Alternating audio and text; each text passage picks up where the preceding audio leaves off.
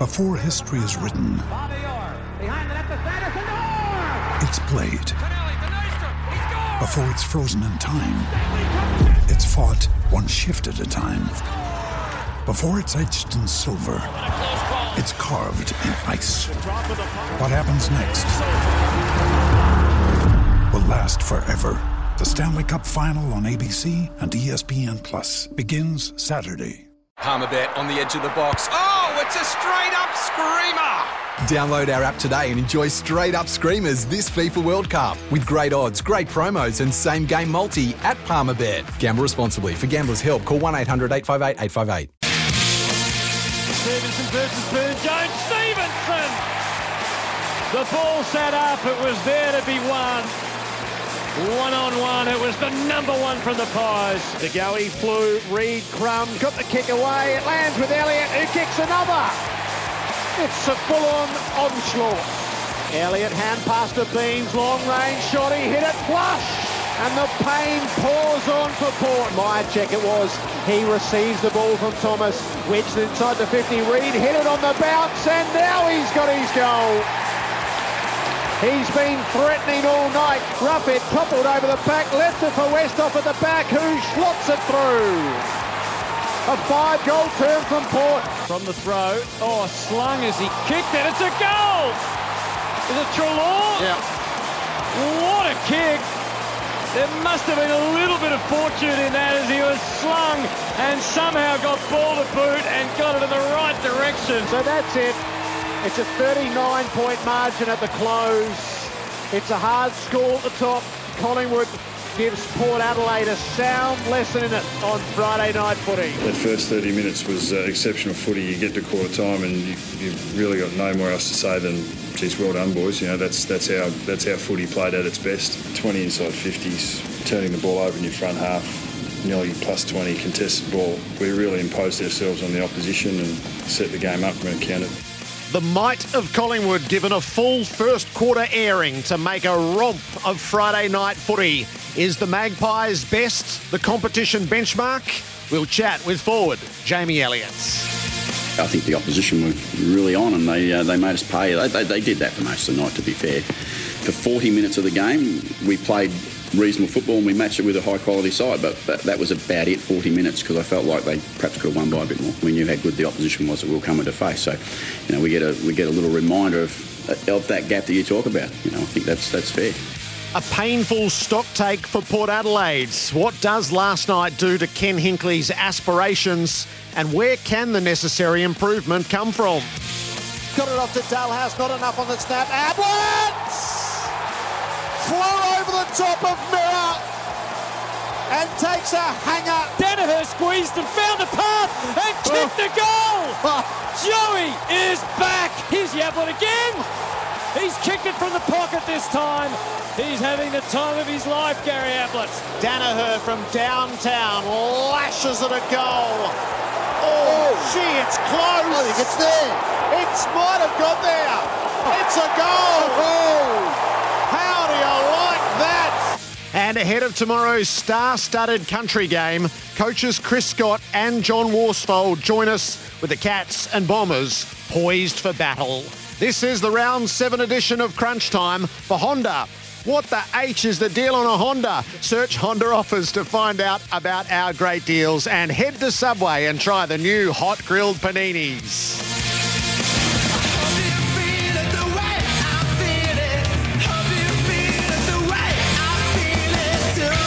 Saturday dawns on the rise of the Pies and a sobering night for Port Adelaide. Gerard Whateley with you for Crunch Time. Dermot Burton is with me. Hello, Derm. Good morning. How you going, Gerard? I'm good. Bob? Hello, Derm. Gerard hasn't introduced you yet, but I'm willing to say good morning, Bob Murphy. Thank you, Derm. There you go. Did your job for you. Good work. Say g'day to Kane as well. Where's Kane? We'll find him. We'll find him. We'll rustle around. He'll be running somewhere. He might be in one morning. of these He ultra... runs too much. Yeah, no, you can't be doing that to He's your Forrest knees. Gump style. Not once you've played your last. You can't be destroying your knees like that. What impression did Collingwood make on you? Just like a kid who's going to year 12 looking to take on the big world in 12 months, you have your end in our days when there was 3 terms to the year. They got their end of first term examination and they and they did all right, but they failed. You know, they went all right in some areas, but they got an examination and they have learnt what it's like to travel in the world of big-time football in AFL. Bob, is Collingwood's best the best there is? It's the best I've seen this year. Yeah, they were so clearly on last night. Looking at we'll talk about the Bulldogs a bit later. You just see how hard it is for them to score at the moment. When Collingwood, just the weaponry they have and the way they can isolate medium, small forwards at full forward and have a huge impact. I just think at the moment they're the clear front. I thought it was wonderful to see Darcy. You know, they knew that Darcy Byrne's an attacking backman, and whoever got Darcy Byrne takes him to the goal square and isolates him. Yeah, and I thought it was wonderful coaching to actually get the discussion between your forwards to say, right, I can play this sacrificial game. Whoever gets burned, this is what we do to him. Yeah, there's thought, isn't it? It's not just the raw talent, but they're moving the chess pieces. Yeah. It was a frightening opening term. So Stevenson was the alley. He was an interesting one as we felt like he got lost in the early stages of the season. Especially round 1 and 2. Up the ground. Yep.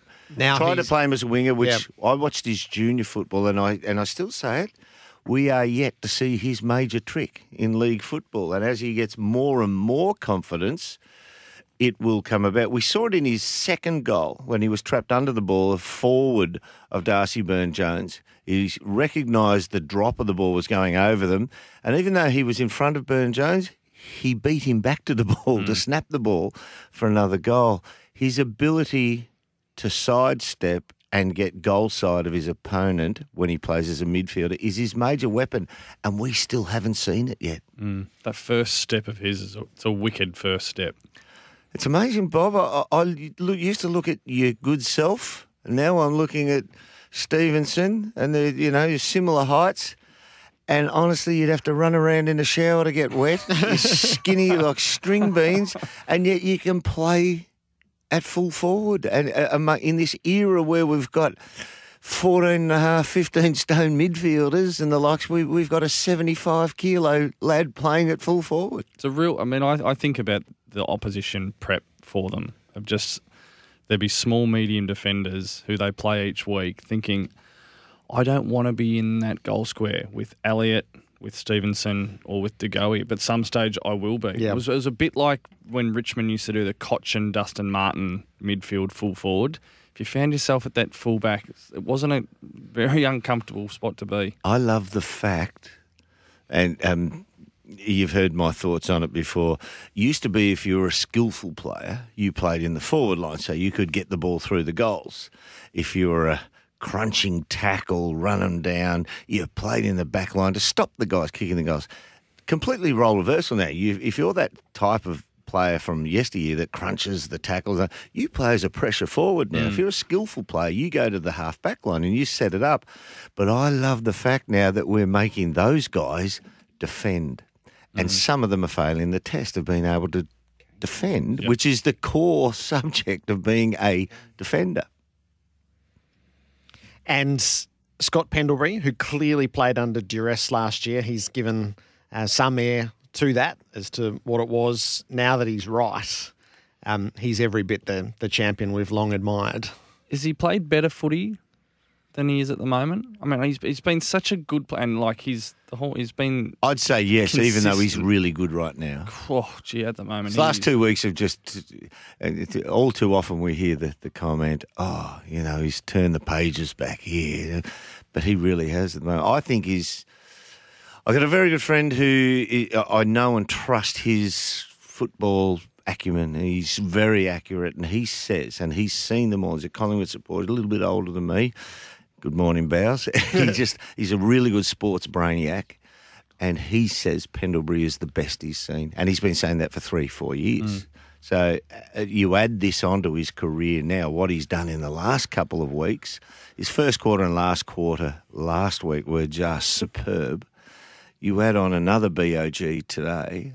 At this age, he's playing more midfield time. How old is he now? How old is Pendlebury? Let me go to the book, Bob. Go to the book. Give me a second on that one. Early 30s? Talk amongst yourselves for a second.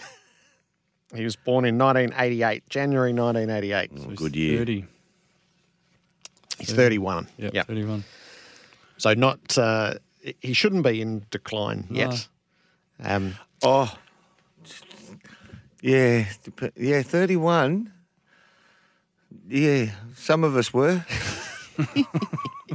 So the question that sits over Collingwood is, can you measure them as being better year on year? And that's their own challenge, is to be just that little bit better.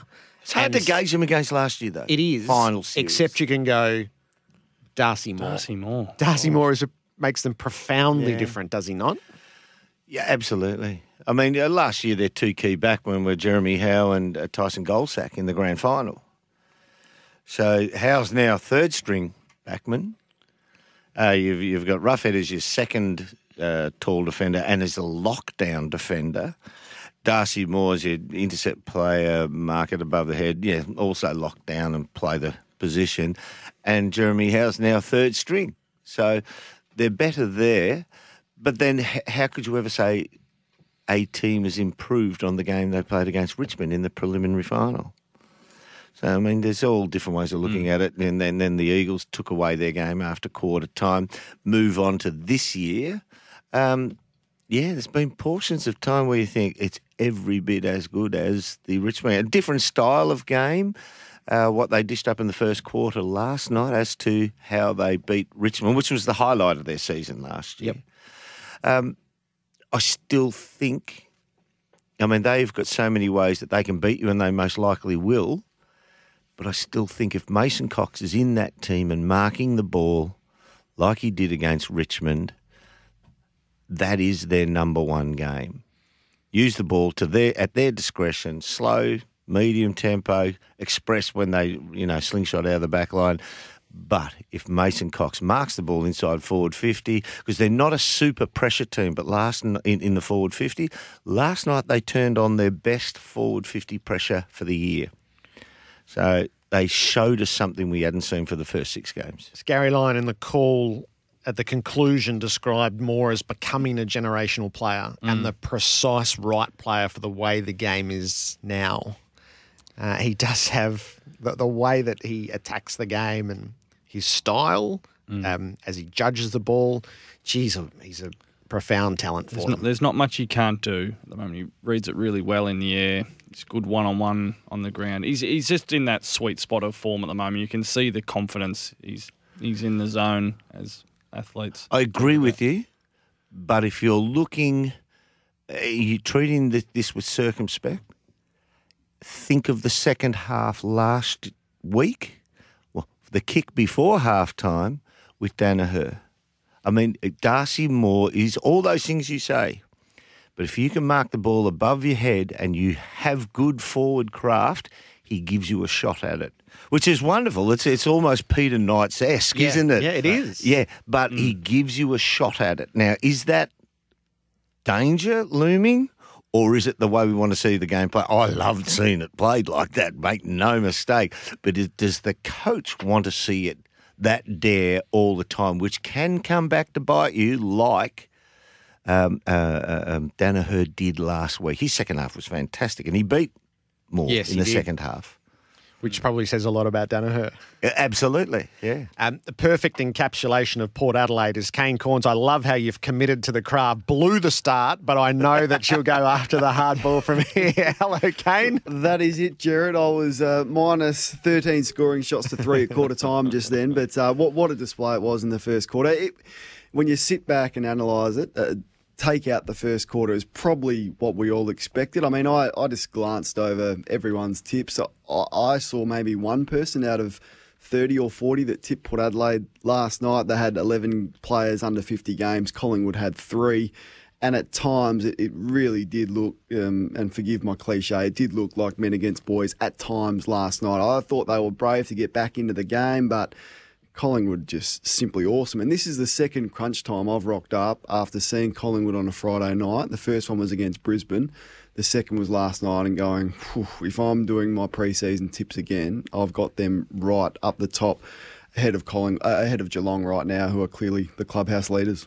So is their best the best there is? Is that first quarter, is that the stamp of the season? It's the best I've seen, and it's probably still a little bit early to judge. I think we try to sort of do that around rounds 11 or 12. But from what I've seen, their best is better than anyone's, and in particular, just the way that their forward line is structured. And it's going to be a fascinating debate how they use Mason Cox and Derm. I agree. I think Port Adelaide took a massive sigh of relief, a big breath when Cox was out. So he's threatening to the opposition. You do not want to come up with a team with Mason Cox in the forward line. So I play him, and I just posed the question to you three. Roughhead has been a very, very good contributor, but could we see if Reid is fit and can get some continuity with his footy, does Reid go back, replace Roughhead in the back line, and then does Cox go forward to add to that forward mix? So I don't think it's a battle of Reid and Cox in the forward line. I think it's more a battle of Roughhead and Reid in the back line to team up with Howell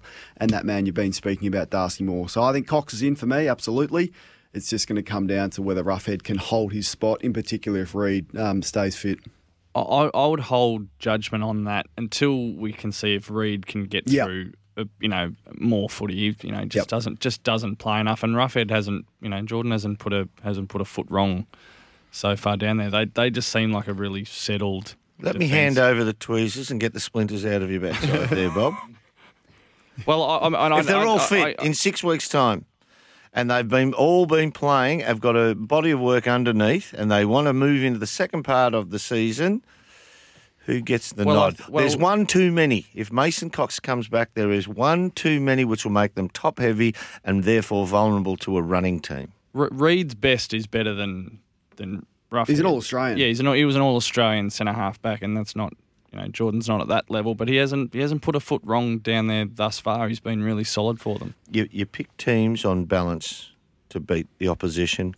Reid is a tremendous player, but that's Collingwood's strength. I think Reid misses out.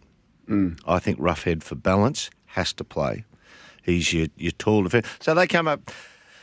Who's the next best team in the comp? You toss it up between three teams: Geelong, West Coast Eagles, Giants, Giants. Okay, so West Coast Eagles, they're playing the grand final.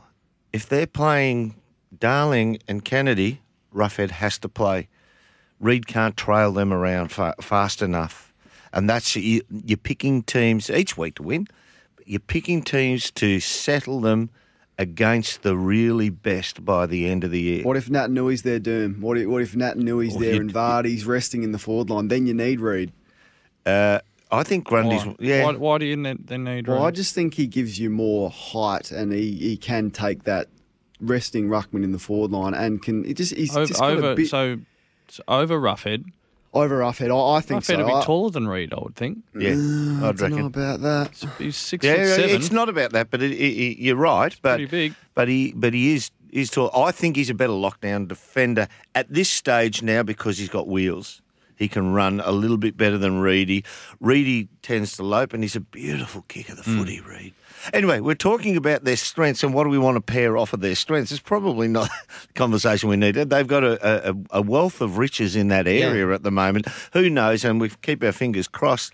They might have to have one of them one way or the other. It's a long season, just like other teams that fall over with injury. And as I said, cross the fingers, hope it doesn't happen. But you got to have these options. There's 4 centimetres between Roughhead and Reid. Yeah, I was just about to say, who's Bob, taller, you're right. G? I'm wrong. Roughhead is taller. Yes. I put my hand up. I'm completely wrong. Well done. A moment for the archives. Now, Kane will get you to run the rule over Port Adelaide next.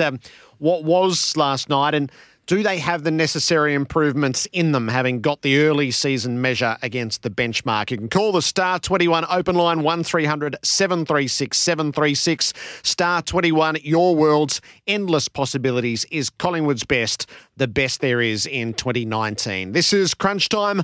Know what the H you're getting. Search Ask Honda and try the new hot grilled paninis at Subway.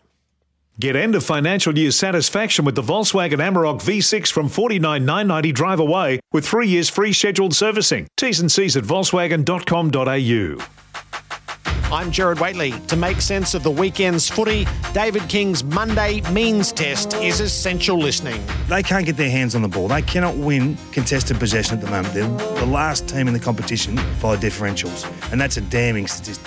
Plus, Robert Craddock. Join me Monday from 9. Do you hold a current full Victorian motorcycle or scooter licence and want to earn some extra cash? Scooty.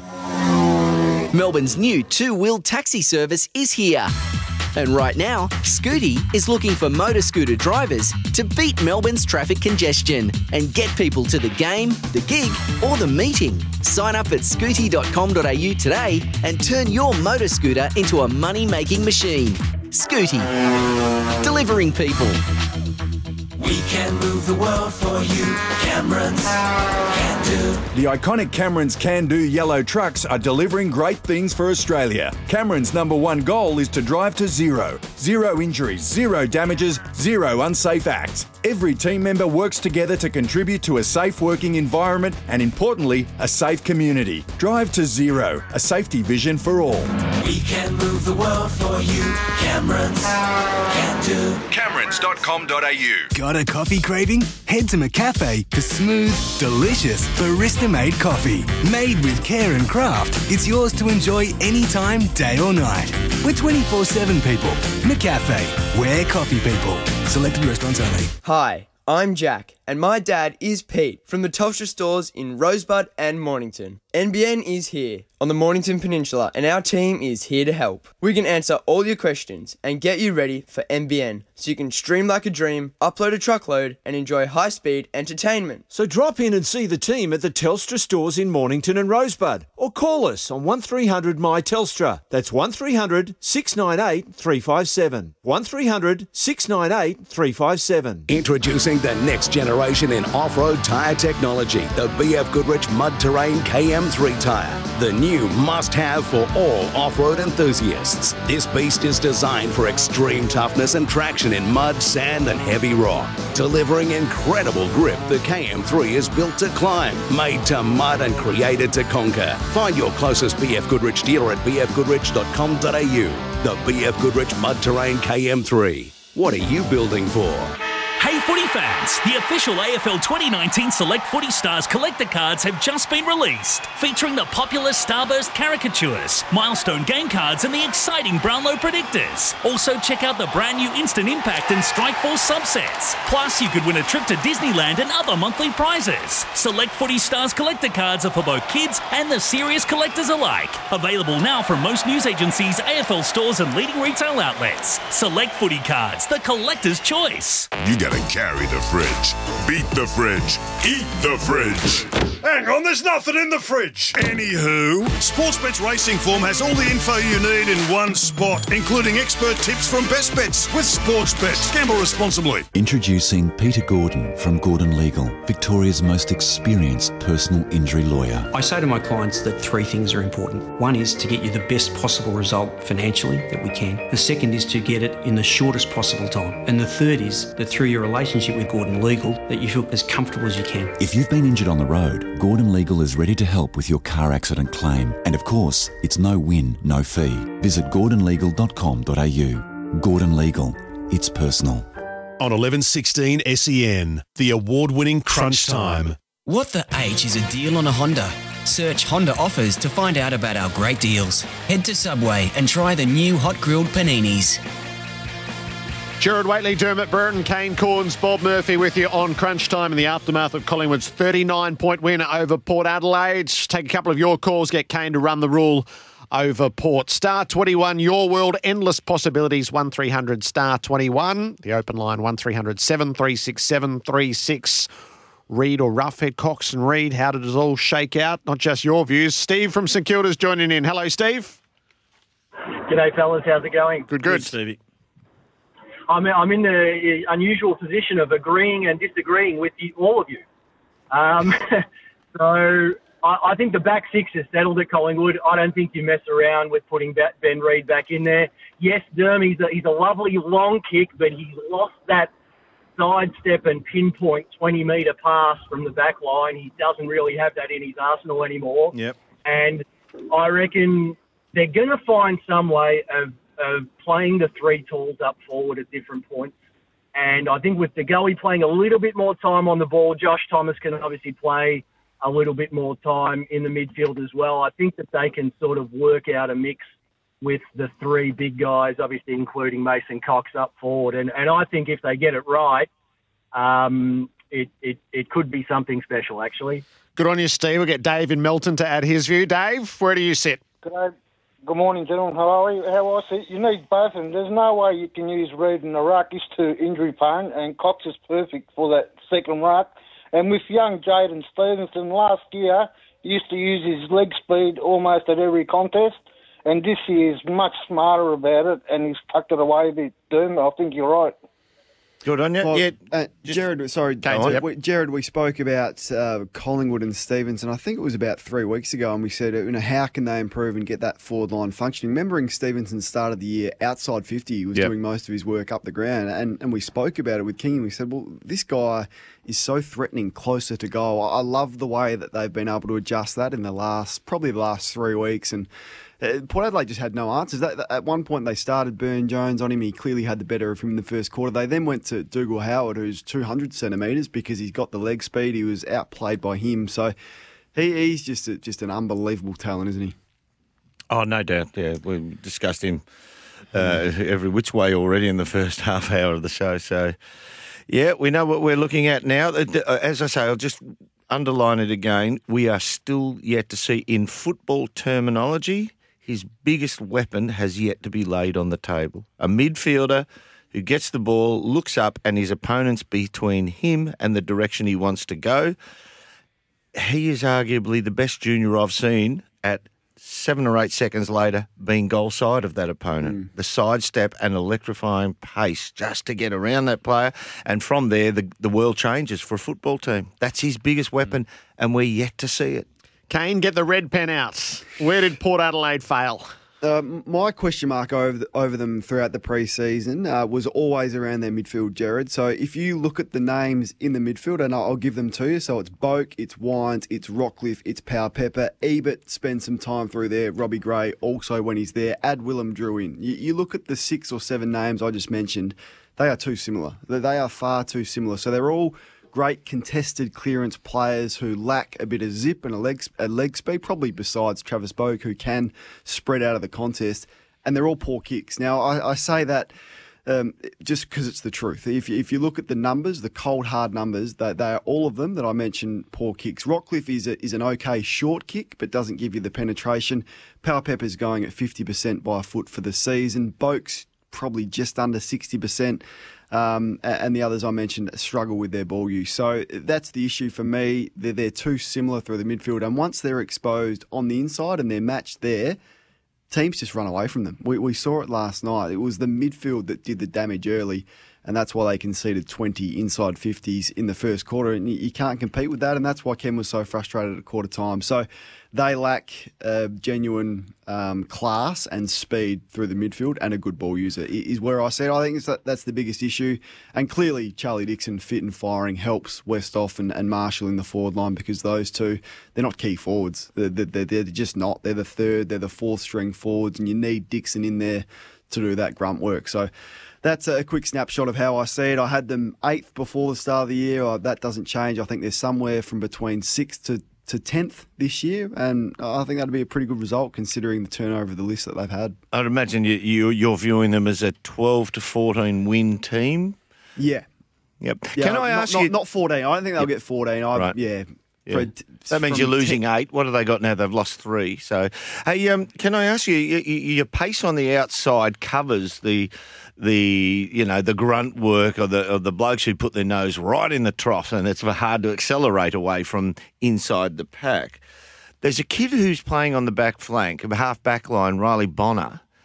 I thought he was express pace when I saw him over the last 2 years. Last year he semi-cemented his position. The year before he had, a little bit of air time just to see what he could do. He doesn't back his pace in this year. Although he's playing reasonable football, he doesn't seem to back his pace in anymore, Kane.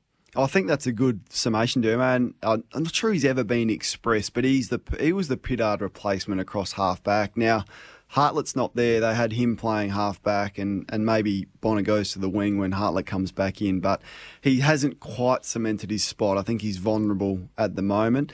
Mm-hmm. And I think the one that's really hurt them is Motlop. So they have brought Motlop in to play on the wing and get him up around the ball, get up and back, use his speed and use his ball use and his nous around goals.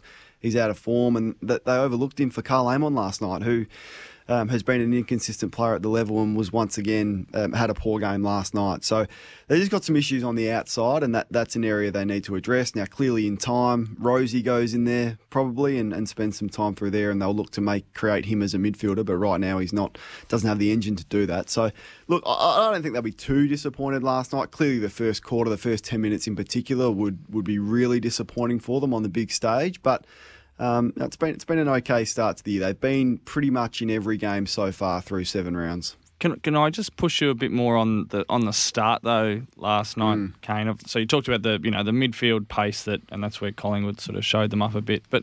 And we've talked about how Collingwood were on. That's what people in football say. They were on. But watching from the TV, it looked obvious as well that Port Adelaide were off. And for a Friday night interstate against one of the big contenders.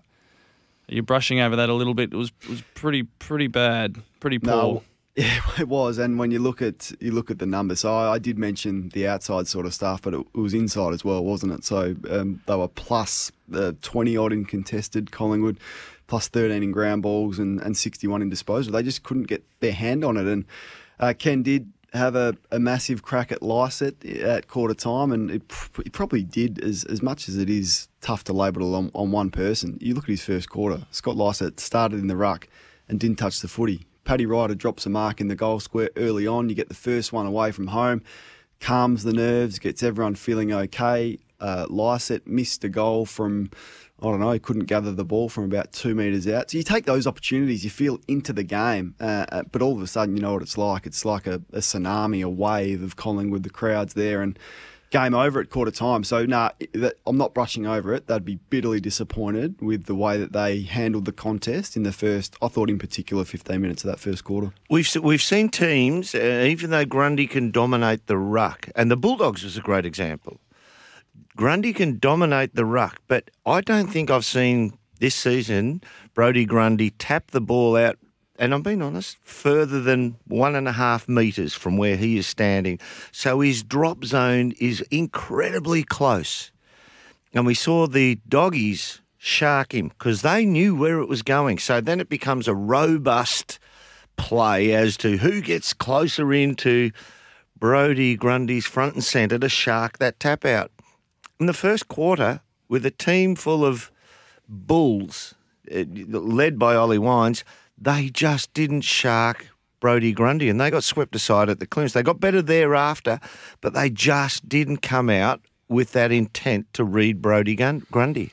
The thing I was a bit disappointed with as well, round one, they just went after Max Gawn. Now, we know there was probably an adjustment, Jared, in the rules after that, but I didn't see any of that. So I thought, and there was a bit of talk prior to the game, big stage, you got Brodie Grundy, you've got 2 quality ruckmen in Lycett and Ryder tag teaming him. There's no Mason Cox. Where was the aggression against Brodie Grundy, who... he's pretty unflappable, isn't he, Brodie? But I thought that was worth a try, particularly because it works so well in getting under the skin of Max Gawn. Gawn gave away free kicks off the ball and he was badly beaten in round one by the same lineup, same names.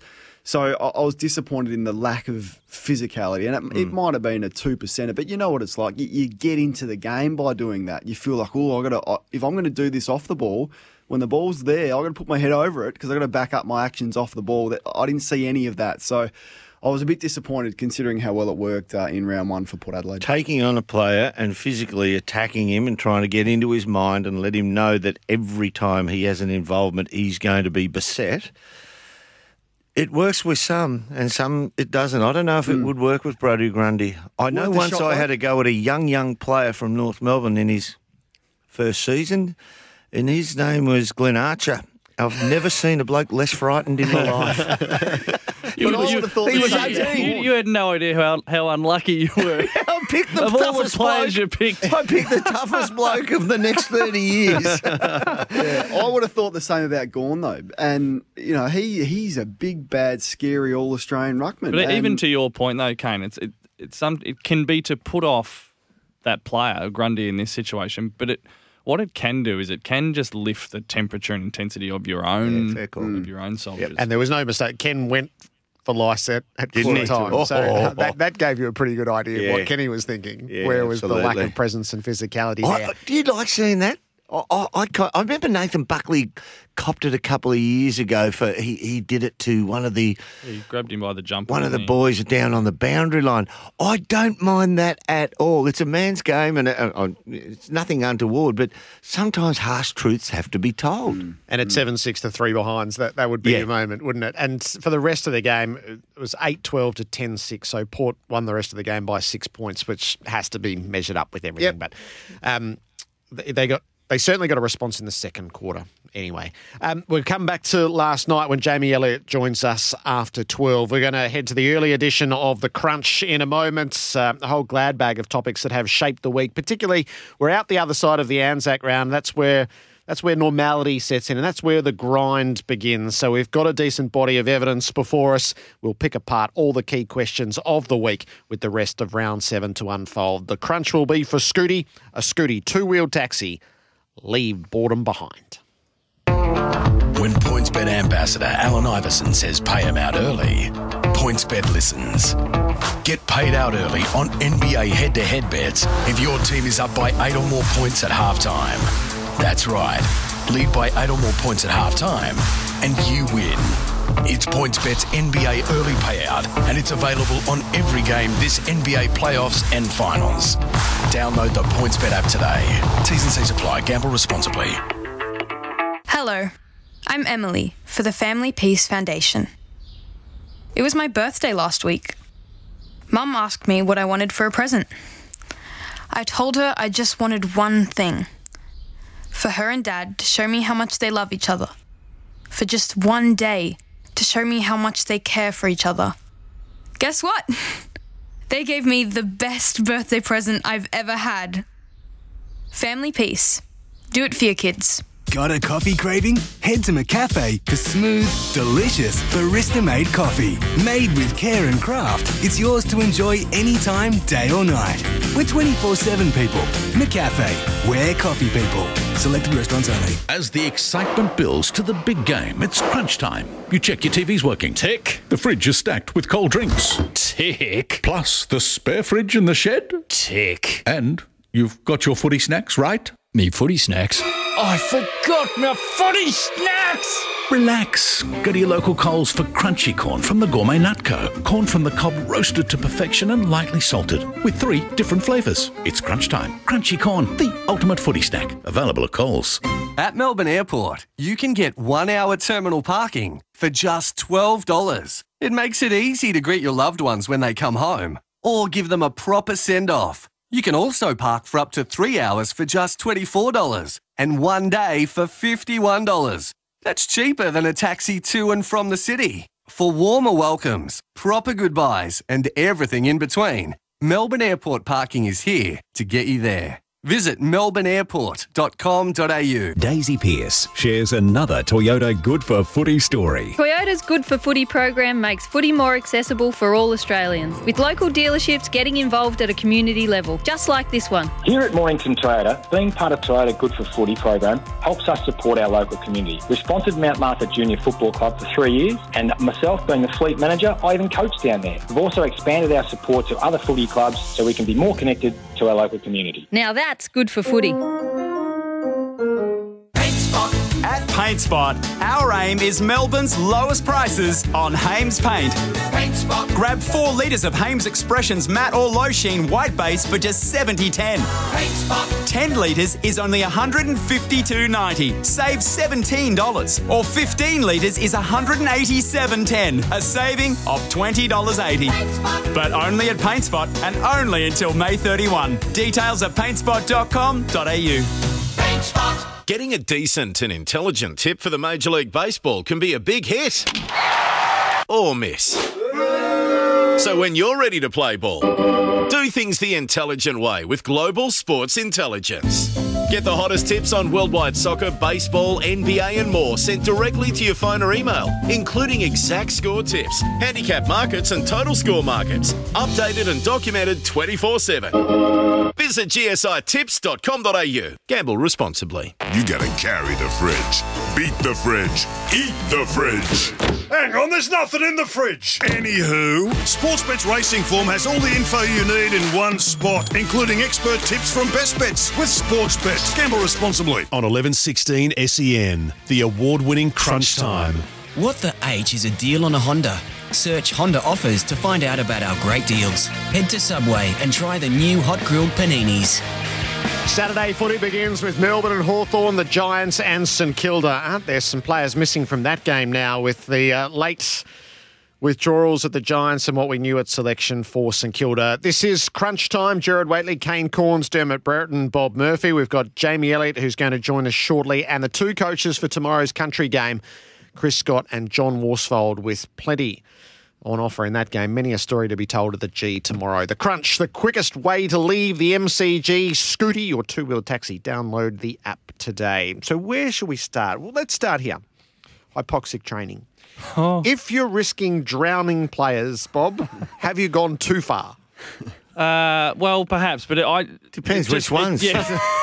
I know a few coaches who would have actually willfully put a few down. Let's start with the positives first. That I think Petrarca is he's come under some criticism and he's trying to improve his tank and he's really pushing himself. The boy, if he's pushed himself to the point of drowning, that's a little positive. I reckon there'd be some Melbourne supporters be going, he's having a dip. He's having literally. Yeah, he'd be a pun. Pardon the pun.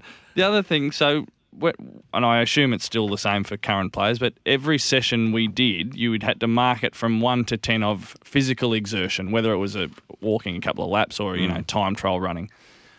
I gave 110 for my whole career, and that was a mid-ball hypoxic swim session where this brought back painful memories for me, Gerard, of taking on water, no oxygen, sort of hanging on to the side of the pool at the end of the session, thinking of seeing black spots here. So, how does it work? Explain this to me. What the session we did was you're treading water with a med ball above your head. So it's just your legs kicking to keep you afloat, and then on the coach's call, you go underneath to the bottom, so the weight of the ball takes you down to the bottom. Yeah. Push yourself back up to the top, and then continue to. How deep's the pool, roughly? A couple of metres. So over it's over your head. 2.5 metres probably.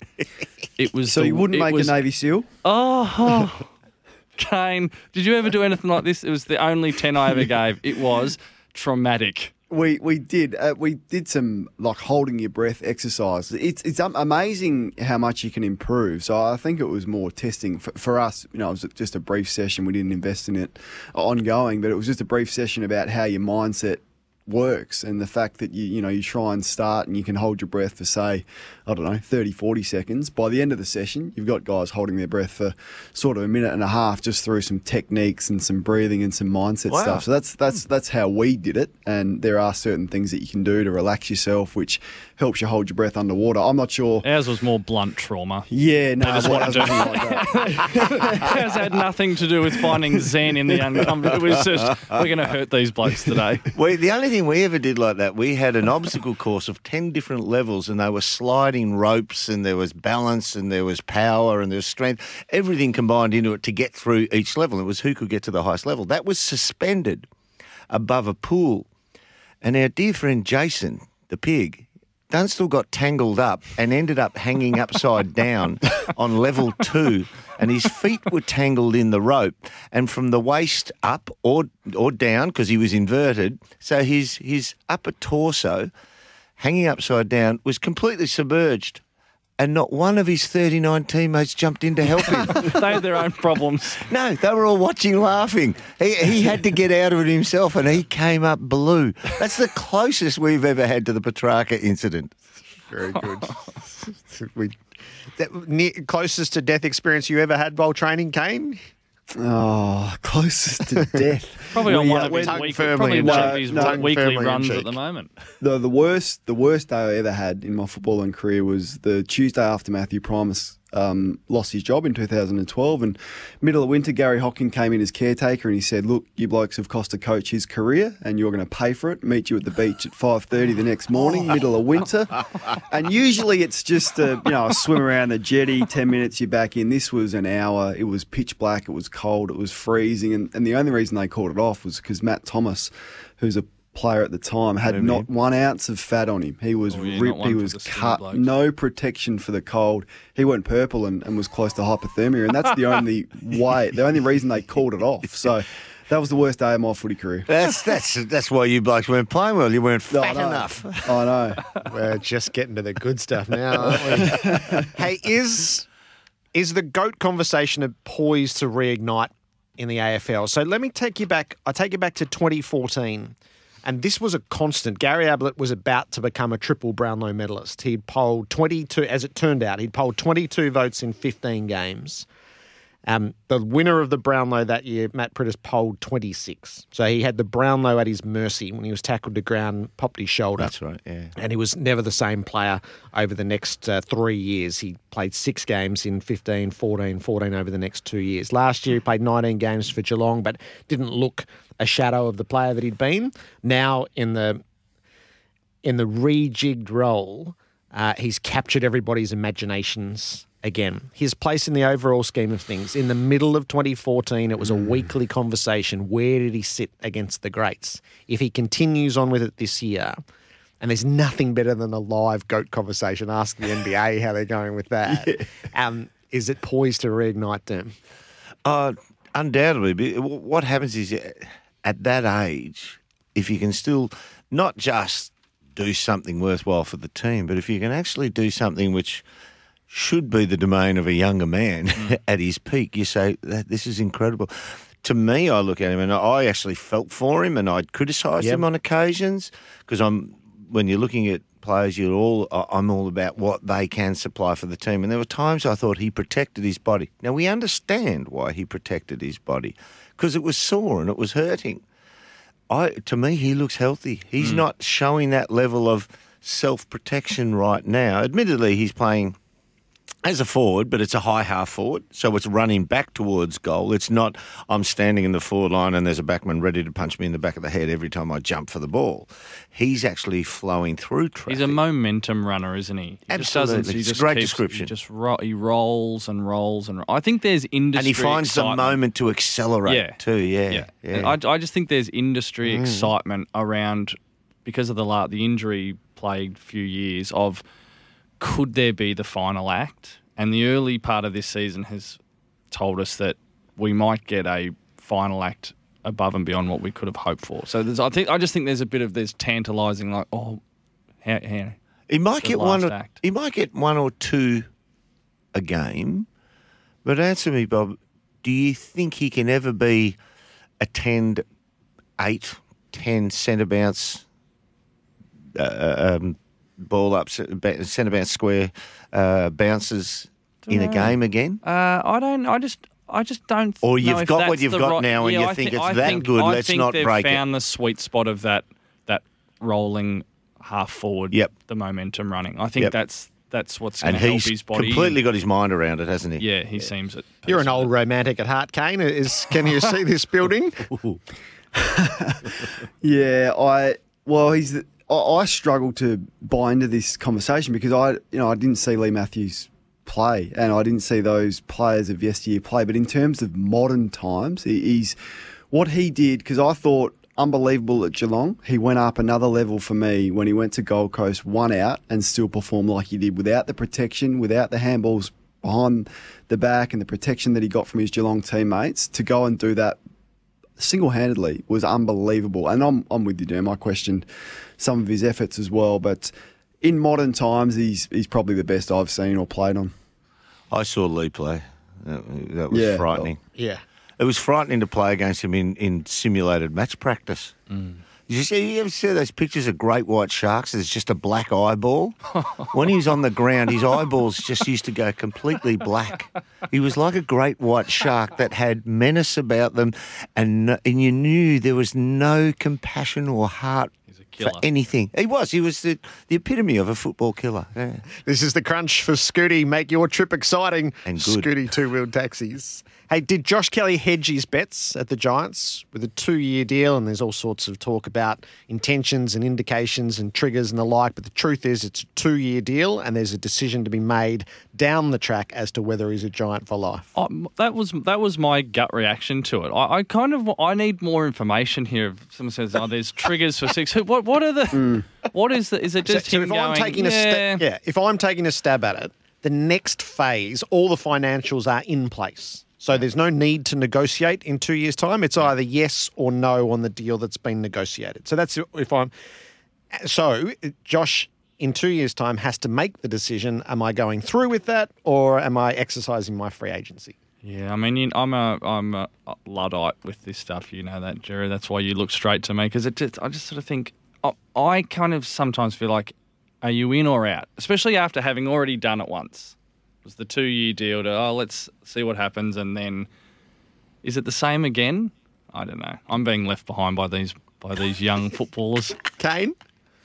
Look, I think it's smart. It's what I would advise if I was his manager, because what happens is you end up renegotiating every sort of 8 months because they don't want to let him come out of contract. So he's going to start renegotiating probably 6 to 8 months into this deal. It's going to continue to go up. It's not going to go down. No, so I think that's the peculiarity of this one, is that part of it is done.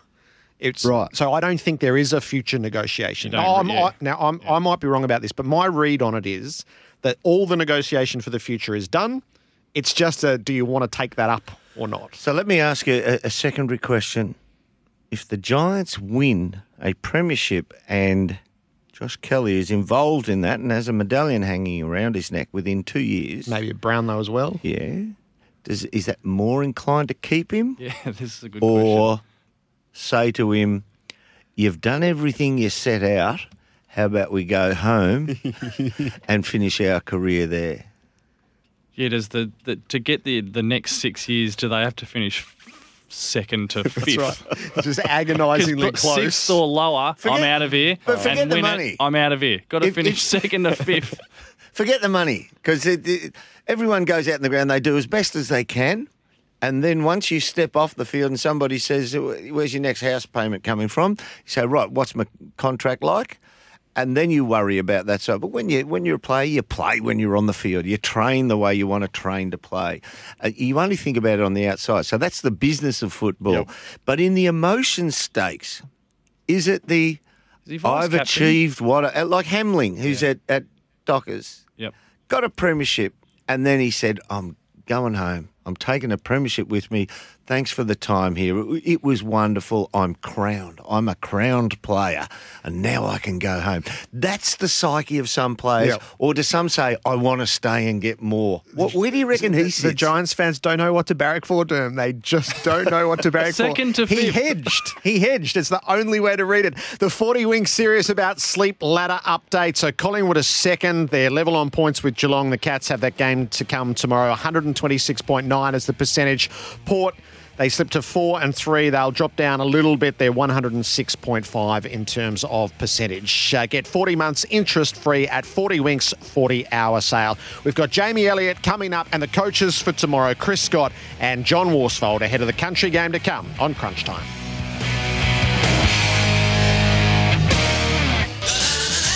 Breakfast with Gary and Tim.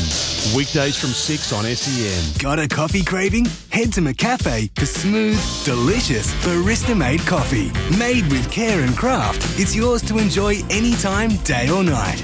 We're 24/7 people. McCafe. We're coffee people. Selected restaurants only. From where you are to the game. From the game back to where you were. Get there with Scooty. Melbourne's first motor scooter rideshare service is here. More nimble, more affordable.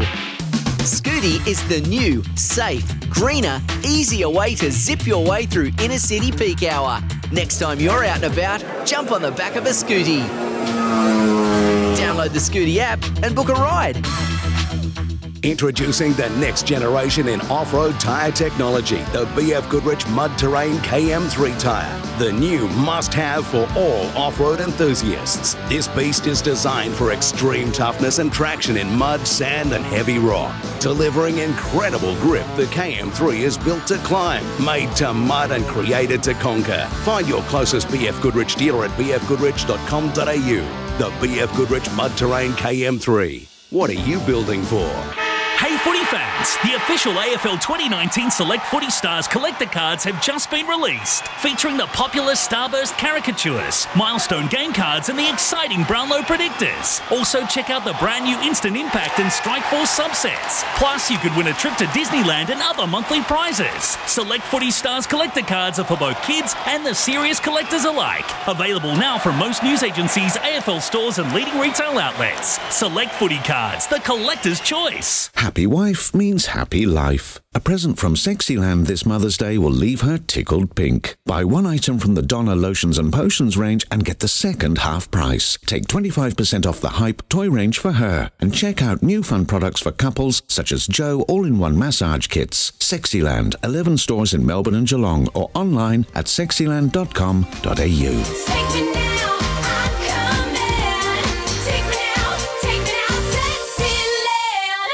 Want to win the ultimate 2019 Toyota AFL Grand Final VIP experience? Thanks to Choices Flooring, you and a mate could be mixing it with the stars at some of the biggest events of the footy season. Experience all the hype of Grand Final week firsthand, then be at the big match itself. The 2019 Toyota AFL Grand Final. Prize includes all tickets, 6 nights accommodation and return flights. Visit iCanWin.com.au and you could win thanks to Choices Flooring. AFL authorised GM promotion, GF AFL 19/32.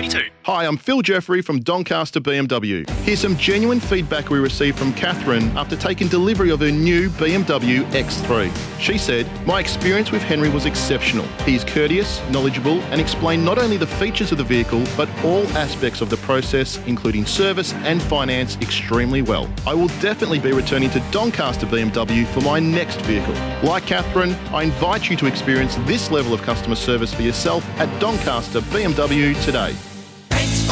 Introducing Levine, a premium quality paint now available at PaintSpot. This month, grab 4 litres of Levine Premium Interior White Base for just $49.90. 10 litres is only $99.90, save $34.10. Or save $56.10 on 15 litres for $129.90. Great Australian paint at a great PaintSpot price. Head into your nearest PaintSpot to learn more about Levine Premium Paint and how you can save. Got a coffee craving? Head to McCafe for smooth, delicious, barista-made coffee. Made with care and craft, it's yours to enjoy anytime, day or night. We're 24/7 people. McCafe, we're coffee people. Selected restaurants only. The Kids Edition with Daisy Pearce returns Sunday morning from 8 on SEN. The award-winning Crunch Time. What the H is a deal on a Honda? Search Honda offers to find out about our great deals. Head to Subway and try the new hot grilled paninis. Friday night footy wasn't quite the showpiece game that was hoped for, but it did definitely give us the markers that we anticipated. Collingwood 39-point winners, 7-0 in the opening term. Port Adelaide, a reality check about what lies in store at the pointy ends and where the improvement is required. Gerard Whateley, Bob Murphy, Dermot Brereton, Kane Corns with you for Crunch Time. The 3 takeaways from last night for Crunchy Corn, the ultimate footy snack available at Coles. Kane, Jordan De Goey. So we marvel at Collingwood's multi-pronged forward line. Can De Goey be the player that we all hope and anticipate if he doesn't sort his kicking out?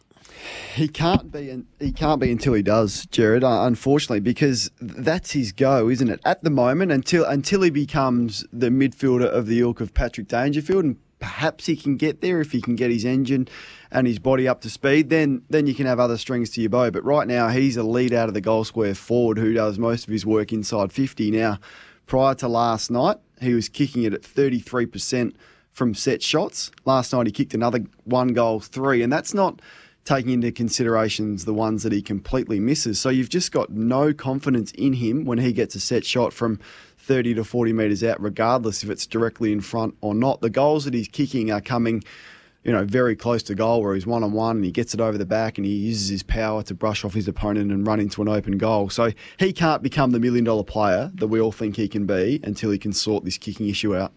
Darcy Moore, Mike. This was Gary Lyons' assessment in the aftermath last night. Darcy Moore is looming as a generational type player. He's as suited to the modern game. Take the midfields out. He's as suited as anyone playing the modern game, Darcy Moore. And he gets more and more comfortable with every game he plays. I love the way he went about it tonight. Derm, what's his trajectory at the moment? I still see flaws in his game. As an old forward, I look at him and think, I wouldn't mind a shot at that if I was fit and healthy. He'd take a couple of hangers over you, but he'd give you a shot going back the other way.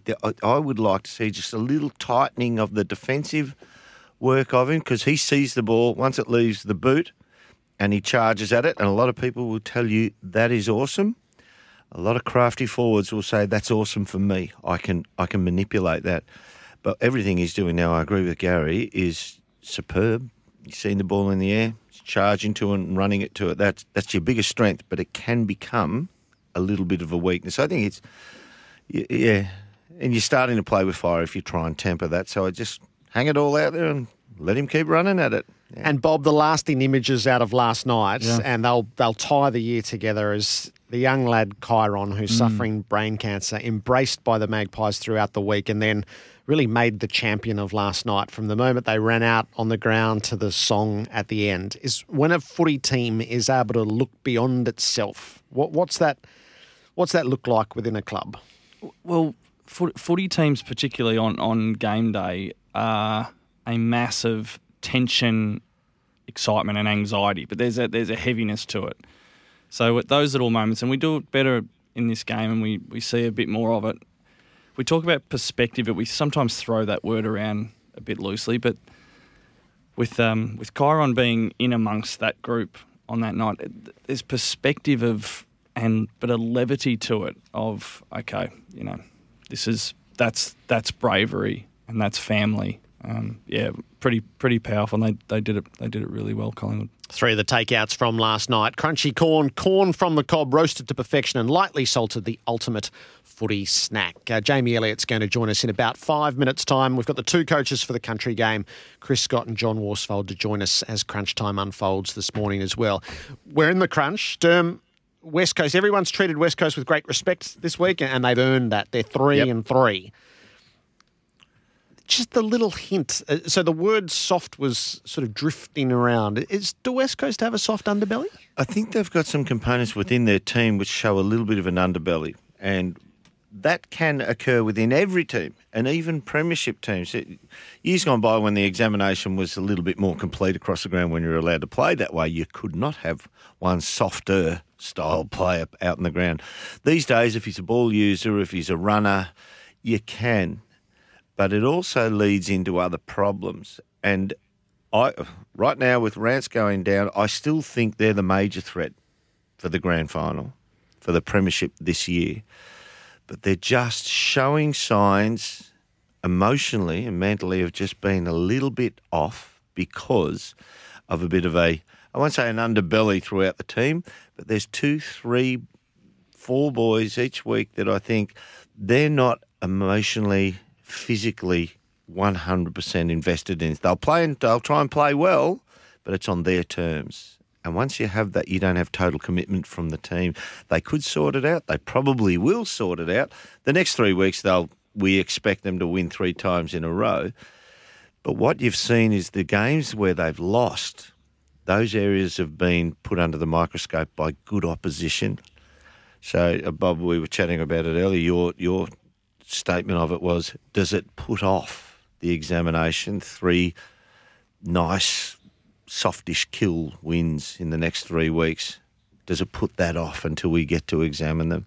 Because, as I said, I think they're the best team, but they're not without their faults, and I think there is that existing in them. Is the hunger question mark, is that the one that rears its head? Yeah, with the 2 weeks like that? That's what Adam Simpson has guided us towards, is not putting the head over the ball. It's sort of hard to read that any other way. They are. The question's sort of for July and August, but yeah, I mean, he's concerned. Well, Melbourne he's would have probably felt been that. their hardest critic. Melbourne would have probably thought that's a question for July, August. We'll win enough games till then. Yep. So you got to ask it every time it comes up. And a premiership can make you feel pretty good about yourself and think, well, we're a good team. Somebody else can do it until I kick into gear. Sometimes you don't kick into gear. As I said, Melbourne have got a preliminary final hangover. Kane, what's the fallout tomorrow for the loser of Carlton and North Melbourne? Well, it's significant if it's North Melbourne, I think, and I suspect that's the way it's going to go. I think the football and the best football that Carlton have played has been pretty solid, and they should have beaten, clearly they should have beaten Gold Coast and probably Hawthorn last week. And North, I've seen live 3 times, and they don't have a lot going for them, unfortunately. There's holes across all of their list. So I just really think that Carlton, despite the injuries that they've got, can challenge them with the height in their forward line and their midfield as well, because we know North are pretty one pace through there. So I'd expect Carlton to win, and I'd expect the fallout to be significant for North Melbourne. Look, there'll be no immediate action. I don't think the coach's job is immediately under threat or anything like that, but it's the conversation that will continue that's been around for the last month, considering their starts of the year. I'm opposite camp to you. I love what Collingwood have been doing. What Carlton have been doing. I think the build is long term, and I think it will get very, very good. But at this stage of their progression, if Cruiser isn't out on the ground, I think they're a way off winning games. He's an important player, isn't he, Cruiser? Oh, he's force on the ball to get it in the direction of Carlton. Just keep forcing the ball forward. It's awesome. It's fantastic for the way they play. Over the last 2 weeks, they've been in absolute winning positions, and they've played the better football out of 8 quarters on the last 2 weeks. He's been on the ground for six and a bit of those quarters. The 2 quarters he hasn't was when Carlton struggled and got overrun, literally by Hawthorn, and the Suns were somehow able to claw their way back into it. So, to me, a team that has capabilities at the source, led by Cunnington, I think North win this, and not super comfortable, but I reckon they get them without being in danger at the final siren. They're really interesting profiles. So if you use the 26, because who's to say around late changes, and they're the contrasting list builds, I suppose, is Carlton have got 17 first-round draft picks and 11 of them are top 10 picks. And I think in all likelihood they'll all be out there. North, 13 first-round draft picks, 6 top 10 picks. But Davies Uniacke has been dropped, so he's their highest draft pick over that I saw the stats on that. Stretch. He's their second highest ball winner, third highest loose ball winner for the year. I think he ranks second for contested at the source, at the stoppages.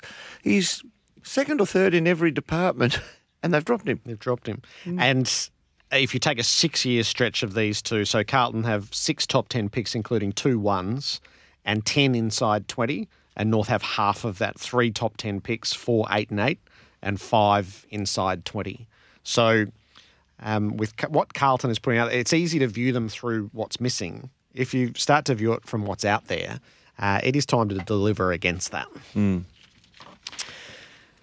So that's tomorrow when North Melbourne and Carlton meet, and that'll be interesting to see. Last game of the round, yeah. It does have a ghoulish fascination to it, that game, though. I mean, most people who love the ghoul factor are predicting something smarting will happen off-field in terms of statements or whatever at the end of that game, which I don't subscribe to. It doesn't happen anymore. So it happens earlier than this, or it happens late.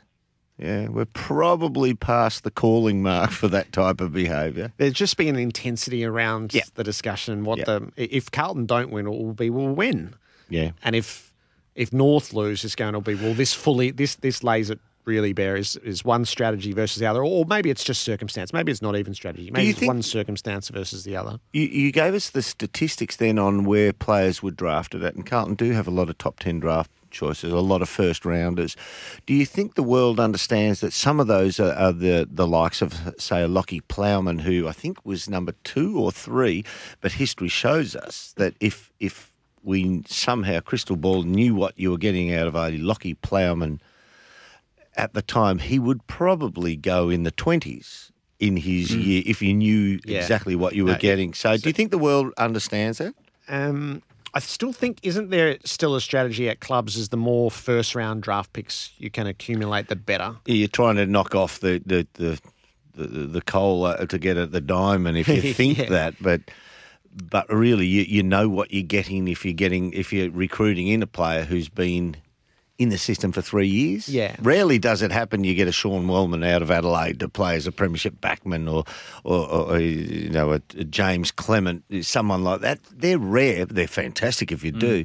So I think they knew what they were getting, and I think the footballing world understands that now. And when you paint the picture of, what was it, 9? It's tomorrow, 17 first-round draft picks, 11 top 10 on the field. Yeah, 11. It's a lot, isn't it? It's a lot. Yeah. But the more precise measurement is their own picks. So 6 top 10 picks, including 2 ones, and 10 inside 20. So that's your own judgment and your own development program rather than what you necessarily brought in.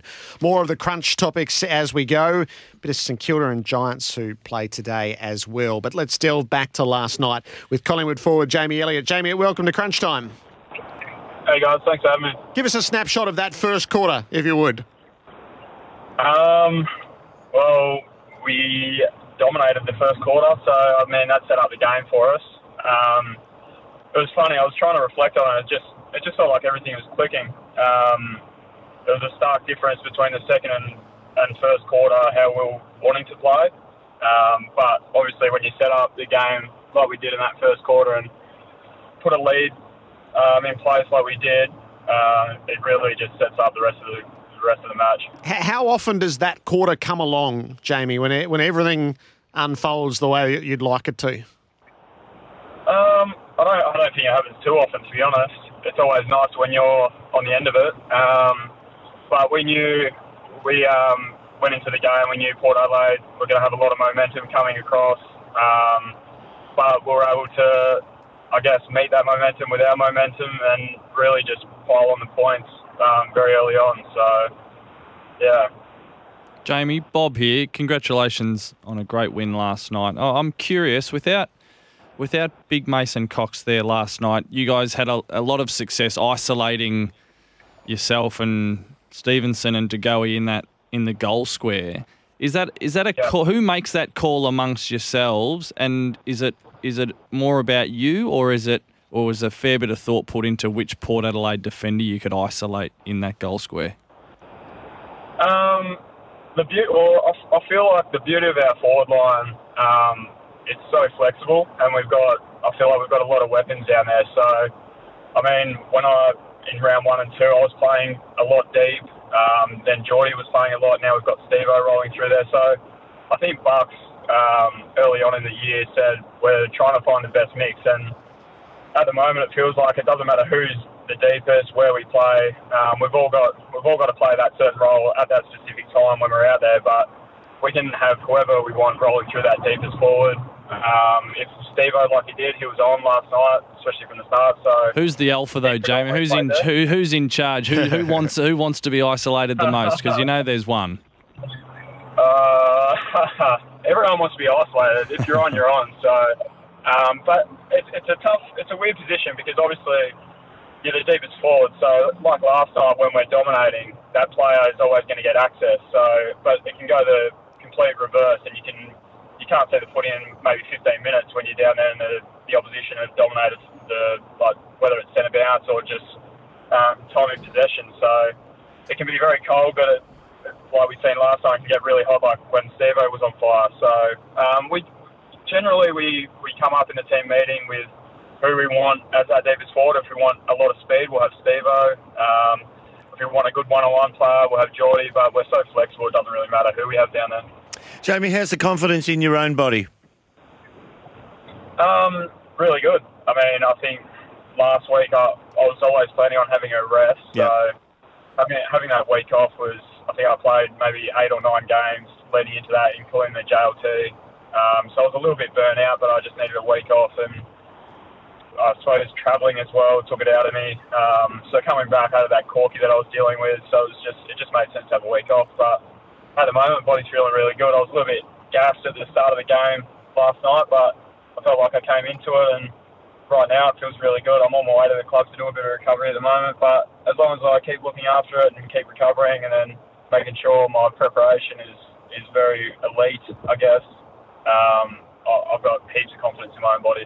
Awesome. Yeah, the old war horses in the room, we remember being injured and it never really left us. You can confidently say that the ailments that had you out for quite some time, you got complete confidence now that they've departed? I mean, that's a tough one because I suppose soft tissue-wise, if you've had a lot, I think you always, well, I know I'll always have something pop into my head. It pops into my head every now and then. It's like, am I doing enough? Do I need to do more? Do I need to do less? But as long as I manage my body, if I've got any concerns, I speak to the physios, the docs. If I need a rest, if I need to chop out, if I need a little bit extra. It's just having those conversations. But at the moment, I'm as confident as I ever have been in my body. I couldn't string 2 games together last year, basically off no pre-season. But having a really good pre-season this year has really just put me in good stead for the year. And at the moment, I'm feeling really good.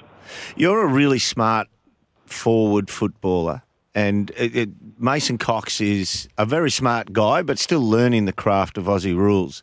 If you're on the forward line and Mason Cox is there, where do you like to position yourself in regards to him? Where do you want him starting? Where do you want him running? And where do you want him moving in the forward line? And how? Tell us the relationship with yourself, Geordie, and the others, and Stevenson, how you play around Mason Cox.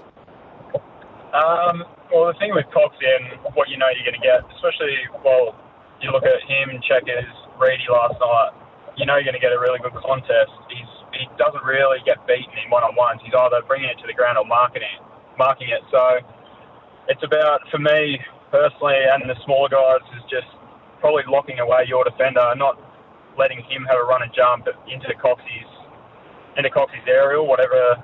Hopefully he gets in a one-on-one. Can I interject there? When you say lock away, does that mean take him away from Coxie or just put a body check so he can't get a run at Mason?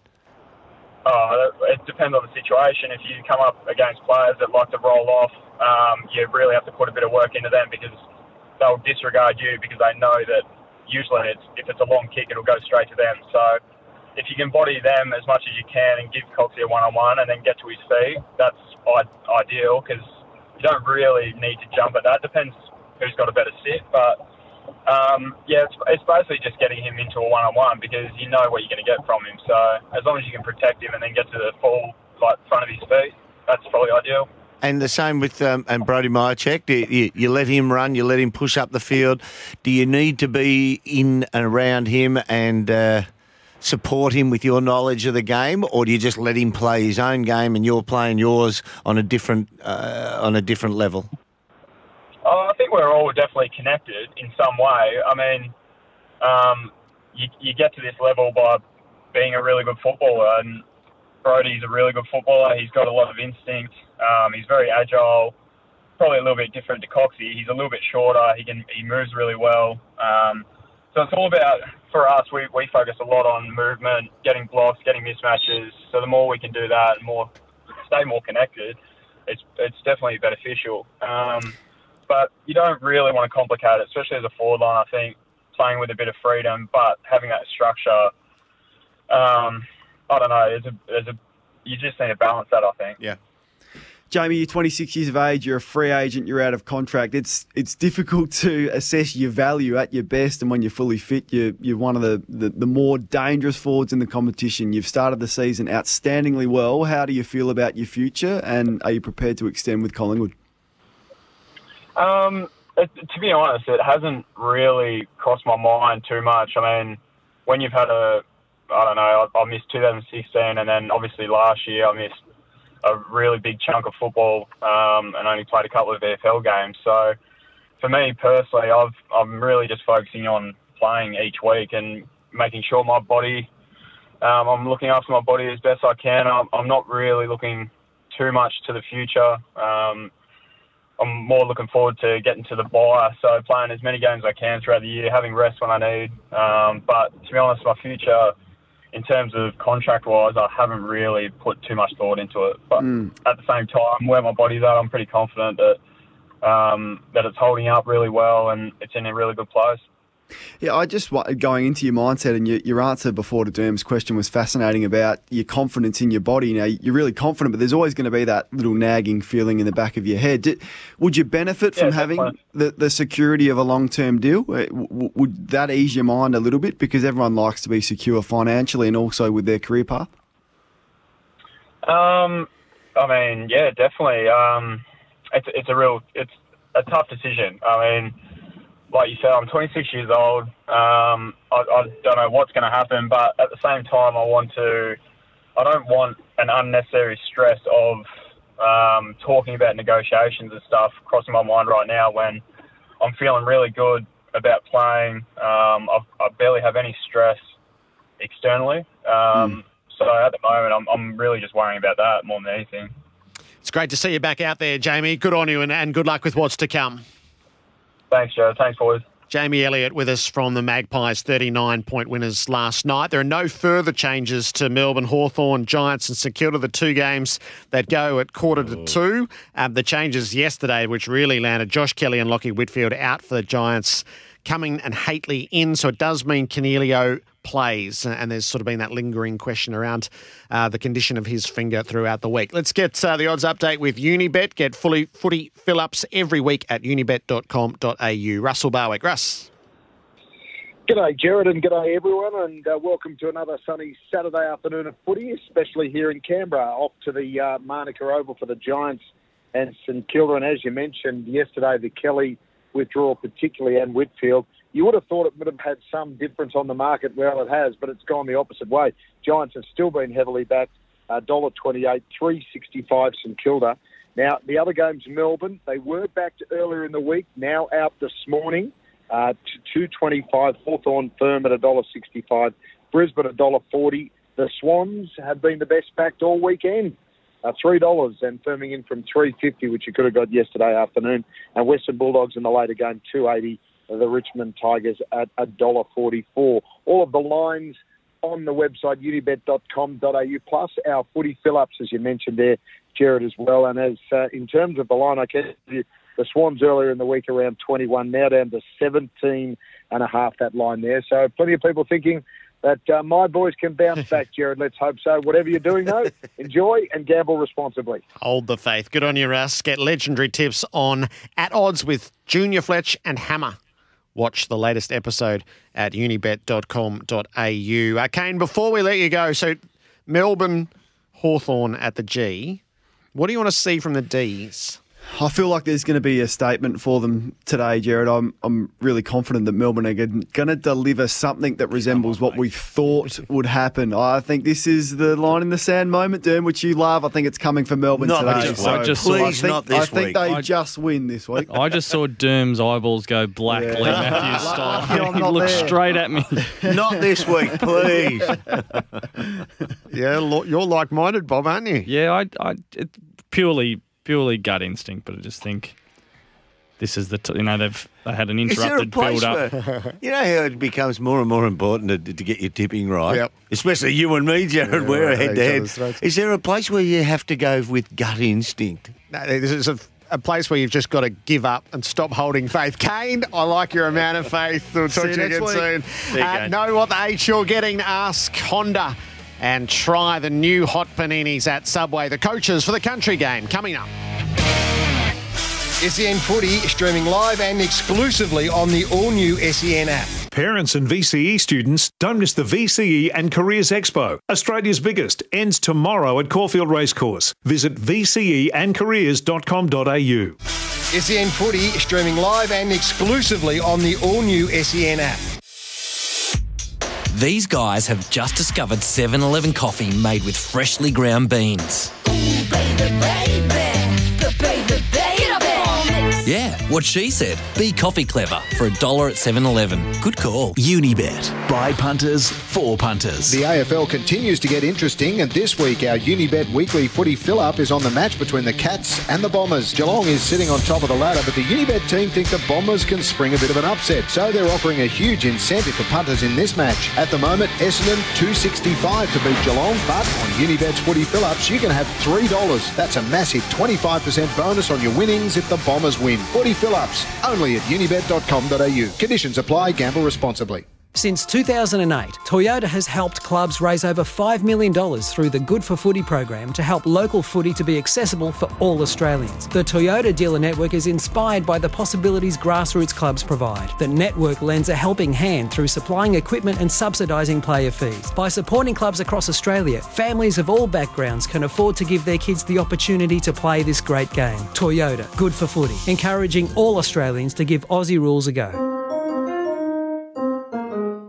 Hi, Chris Scott here, coach of the Geelong Football Club. Starting out as a teenager, I was lucky enough to be guided by the best of the best. Without them, I wouldn't be where I am today. If you're thinking of taking on an apprentice, MEGT are the experts you need to guide your team to a win. MEGT will sign up your apprentice and check your eligibility for government financial incentives. Get your business kicking goals with MEGT, your local apprenticeship experts. Call 13MEGT today.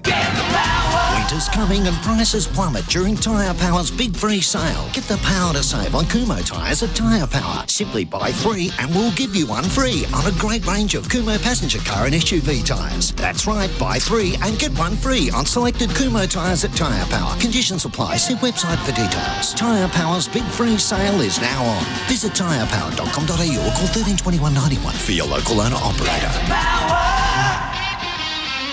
A breakthrough in family living. Choose a brand new 4-bedroom single-storey Metricon home for just $169,900. But hurry, special sale price on the Emira 20 with Aspire or Neo facade is limited to the first 30 buyers only. Yes, under 170 grand. And backed by Metricon's lifetime structural guarantee. But hurry, first 30 buyers only. That's more home for less. That's freedom by Metricon. Conditions apply. Exclude site costs. Melbourne Metro New Estates Build Region. CBDU 52967. As the excitement builds to the big game, it's crunch time. You check your TV's working. Tick. The fridge is stacked with cold drinks. Tick. Plus the spare fridge in the shed. Tick. And you've got your footy snacks, right? Me footy snacks? I forgot my footy snacks! Relax. Go to your local Coles for crunchy corn from the Gourmet Nutco. Corn from the cob roasted to perfection and lightly salted with 3 different flavours. It's crunch time. Crunchy corn, the ultimate footy snack. Available at Coles. If you're digging for a living, here's what to do. Go to supergroups.com.au. Supergroups is your #1 Kubota construction dealer in Victoria. With over 25 years experience, Supergroups is the dealer you can trust when it comes to Kubota excavators and skid steers. We offer guaranteed competitive prices, finance packages and unbeatable after-sales support. Our team are second to none. If you're digging for a living, you won't dig up a better Kubota dealer than Supergroups. Full-on service, no empty promises. Supergroups.com.au. Waitley, Monday from 9 on SEN. The award-winning Crunch Time. What the H is a deal on a Honda? Search Honda offers to find out about our great deals. Head to Subway and try the new hot grilled paninis. Round 7 is underway. Collingwood 39-point winners over Port Adelaide last night. The casualty, Taylor Adams, who's going to miss a couple of weeks with a groin injury. The next 2 matches to go, the early starts, Melbourne and Hawthorn at the MCG, while in Canberra it's the Giants and St Kilda. But the pick of the weekend is the Country Game. The Power Core Country Festival celebrates Country Victoria at the MCG. It's tomorrow afternoon when Geelong and Essendon meet. The coaches of both sides are going to join us on Crunch Time in the next half hour. So let's start with the Cats and Chris Scott, who has them sitting atop the ladder. Chris, welcome back to Crunch Time. Thanks, Jared. Good to be with you. What's the cautionary tale out of this game last year when Essendon went 9-2 in the first half? Does it sit there as you prepare to meet them again? Oh, it's got slight relevance. I think only slight, given it was almost a year ago, if not a year ago, and our side in particular is quite different. I think we're playing a slightly different style as well, but if we do go back for just a moment, I think there are some similarities in their situation. They were really struggling, at least that was the perception at the time, and found a way to play their best footy against us. So this year, if you listen to what you believed in certain quarters, then they were as bad as any team in the comp, and 5 weeks later they're as good as any team. And I think that the latter is probably closer to the truth. Now, exactly what they're going to deliver is hard for us to predict, except that we know that at their best they're really dangerous, and in particular their scoring power is a real threat. Daniher back makes a big difference. So we're focusing more on what we saw the last couple of weeks from them, and the way we've been playing the last couple of weeks as opposed to 12 months ago. What did you take out of their Anzac Day performance? Well, I think it takes some confidence from the fact that they were outplayed early and looked like they were out of the game at stages, but found a way to come back into it. And I think most people would say that it wasn't just their scoring, but their ability to pressure was significant. And Daniher in particular was a real threat on a really good player in Moore. So they have some flexibility to their game, and it's not a matter of just getting on top of them and then you have the rest of the game your own way. They have a few change-ups. They have a midfield group that they prefer, but they also have a couple of players in their forward half who they can throw up the ground to give them a little bit of impetus if their first choice options aren't delivering as well as they'd like. Chris, how you going, mate? Their best footy looks like McKenna and Sard streaming out of the back line. You've got a forward line now which is putting on more pressure, seemingly more pressure this year. Do you assign somebody with specific targets laid on those two to actually restrict their run, or obviously a total team interaction with them? Yeah, thanks, Dermot. I think it's difficult in today's footy to assign that task to just one person, certainly without pulling apart your structure completely. And even if you did try to do that, there would be situations where there'd be other players better placed to get some pressure on them. So I guess the moral of the story is that it needs to be a bit more of a team focus. But when you have players like McKenna and Sard in particular who get given the ball almost irrespective of their positioning at times, it's a bit naive to think in terms of just stopping them getting the ball. It's more a matter of once they do get it, what happens. And I agree with you. I think when they can play with speed out of their back half, and it's not just their defenders, their mids get back and Heppel and Merritt and those types give them some good ball use from behind centre. They can be really dangerous. So I said midweek, and I think I'm right in that if they attack really aggressively with low risk, they're almost impossible to stop. But there just needs to be some risk associated with their plan A.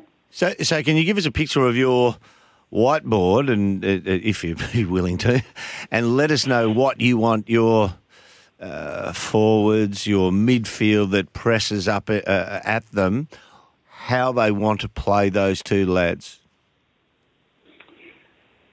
Well, it does become a real team focus. So you summed it up quite succinctly there. It's not just the forwards putting pressure on, but it's the midfielders making sure that we do compress the ground strongly and make sure that they don't get too much space. So and a little bit to our ball use as well. They do sweat on turnovers. I think at least it tends to be our method that we think we defend best when we pose an attacking threat going forward. So Gary Ablett's a good example of that. I don't think anyone would have thought that Gary would be our best pressure forward this year, but if his opponent, and it could well be Sard, has his hands full trying to stop Gary defensively, then naturally that blunts his ability to attack on the rebound.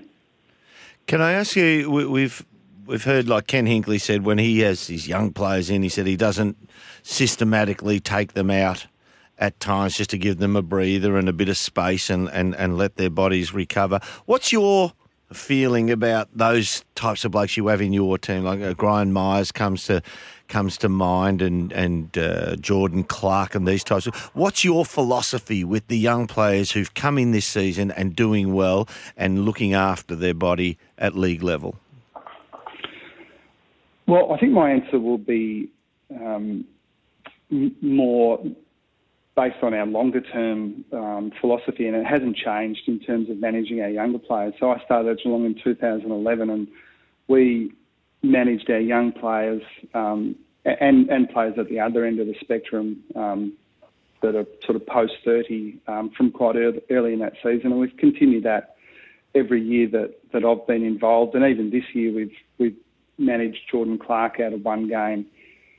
Brandon Parfitt and Jack Henry missed with injury, but they're only 1 weekers, but you effectively get the same sort of result. Our view is that traditionally teams have been dictated too much by the fixture as opposed to having a look at the development of those players over a multi-year period. And our view would be to get the best out of them over that 3 or 4 year period. It's just the wrong thing to do to push them to get up to play every week, especially if it means their training has got to be limited to allow them to get through games. We think that that can lead to players running into injury issues down the track. So it is a balance. We would like to be a more cohesive and stable unit than we have been in the past. And most of that lack of stability has been through injury. So we're slightly better placed with that now. But if we're 50-50 on a young player, we tend to go the more conservative option. Chris, can I ask you about one of your players who's had a huge influence this year, Reece Stanley? You seem up close. What do you see his improvement sort of? Where's the most obvious point that it's come from, do you think? I think most of it revolves around his body. Early in his career, he was I think highly rated at St Kilda because of his physical attributes, and he's a very, very impressive athlete. 200 centimetres. If he's not the strongest at the club in virtually every area, he'd be very close on all measures, and he's super quick as well. So the downside to players with that type of makeup is they tend to be quite highly strung and prone to injury if they're not managed really well. So we've learned how to manage Reece a little better, and I think he's got to know his body a bit better as well. So it's very hard to be confident in your game if you've got doubts over your ability to run fast and recover from games. So he's ticked that box. And then the other thing is we brought him in as a ruckman. We tended to play more as a key forward. He even had a year as a key defender at St Kilda, and we've been able to settle him down in that position. And I think he's learnt his craft.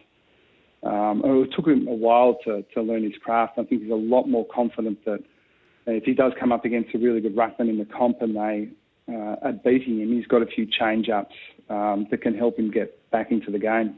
One big picture out of the Herald Sun today. Cats eye Jezza for life after Hawkins. Is Jeremy Cameron your long-term succession plan for Tom Hawkins?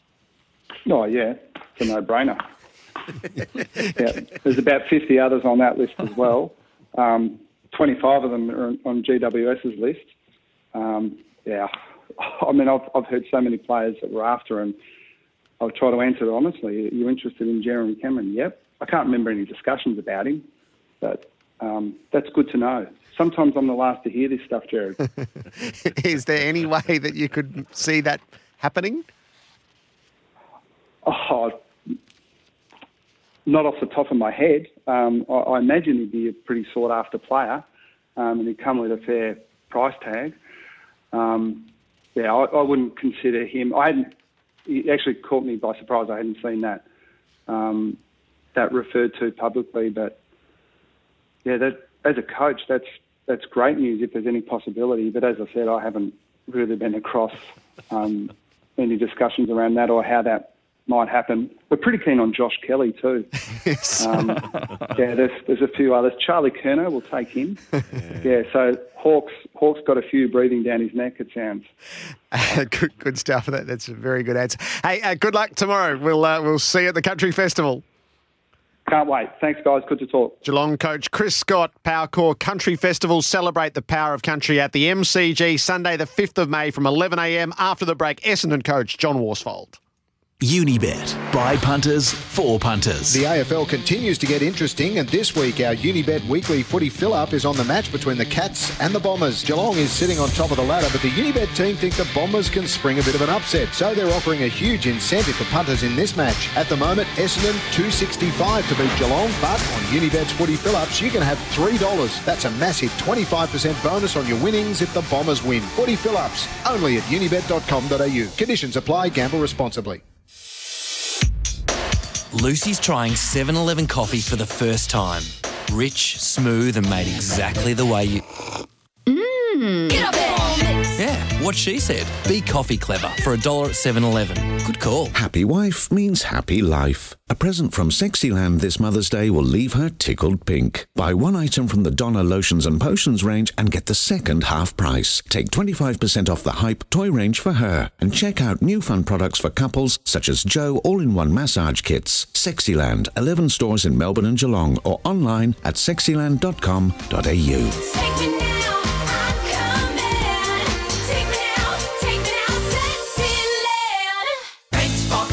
Paint Spot. Our aim is Melbourne's lowest prices on Hames paint.